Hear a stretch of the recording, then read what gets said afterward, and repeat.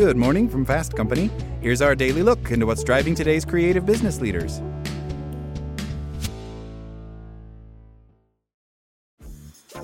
Dreaming of a better sleep? Tossing and turning is not your destiny. And Ollie is here to help.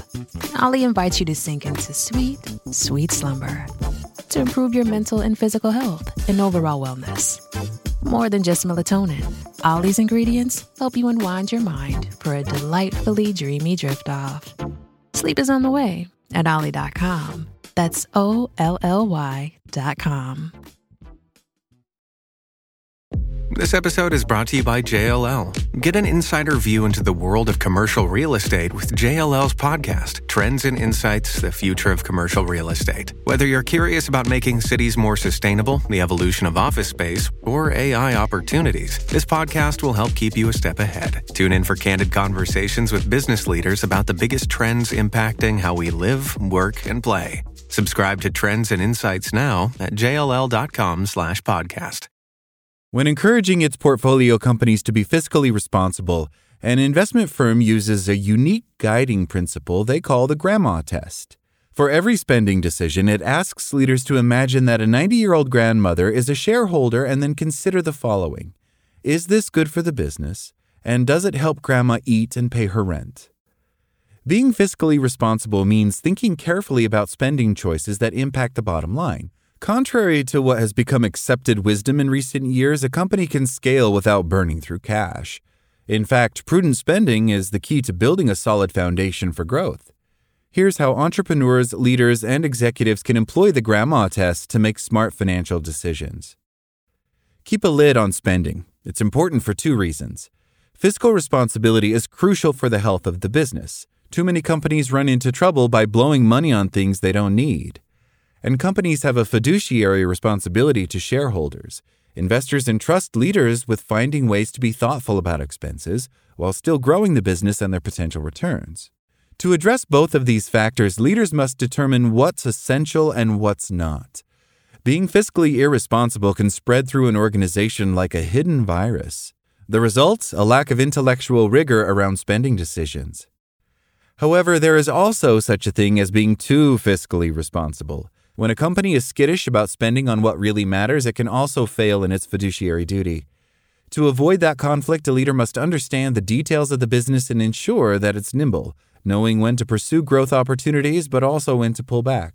The payoff? Research shows that balancing growth and sensible spending can deliver substantially higher shareholder returns. Baking fiscal responsibility into a business is easier said than done, but it's well worth the effort. Here are a few things to consider. It may sound counterintuitive, but scarcity can boost productivity. If a company adopts a frugal mindset, people often rise to the occasion and find ways to do more with less. Making managers relatively scarce is part of the deal. Too often, middle managers push paper from one desk to another, creating red tape for everyone else. Being thoughtful about how you structure teams can help all workers do their most productive work. Want more proof that scarcity can be a good thing? Look at all the successful companies that launched during an economic crisis, half of the Fortune 500. For businesses looking to learn from those inauspicious starts, the secret may lie in capturing the cost-conscious spirit of a downturn before they're actually in one. Amazon, Costco, and IKEA are notoriously frugal companies whose eye on the bottom line helped propel them to enormous growth. But remember, scarcity is a two-way street. A leader must also know when being frugal hurts productivity or growth, adjusting spending as needed to keep the business healthy and capitalize on opportunities. Fiscal responsibility is much more than reining in travel expenses and saving on paper clips. For most organizations, the biggest cost is people. If a team member is too busy, the impulse is to bring on another employee. But that new person might have little to do because they're only picking up 15 or 20% overflow from someone else. This kind of hiring can be a bad investment and can breed resentment among teams. When the rest of an organization sees colleagues with a lighter workload, productivity can drop. Rather than thoughtlessly hiring, keep in mind that not getting everything done each day isn't a reason for anyone to panic. To the contrary, it sharpens people's minds on the highest and best use of their time and on the things that really move the needle. When a company absolutely must hire, it should do its homework and aim to bring on the best talent. Mediocre employees drag down the exceptional ones. When you hire second-rate team members, costs rise, productivity falls, and then you face a larger systemic challenge. The business landscape is littered with the wreckage of companies that got ahead of themselves. Leaders and their teams should be realistic about what they can accomplish. Without skimping on ambition, pursue a growth trajectory that's built on smart financial choices. And for goodness sake, don't forget Grandma.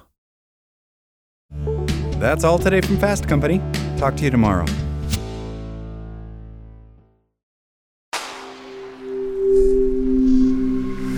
Spoken Layer.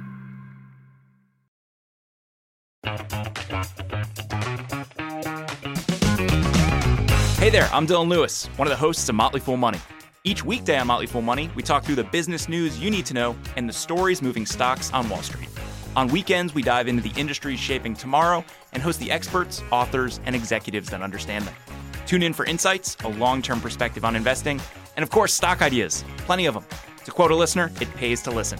Check us out and subscribe wherever you listen to podcasts.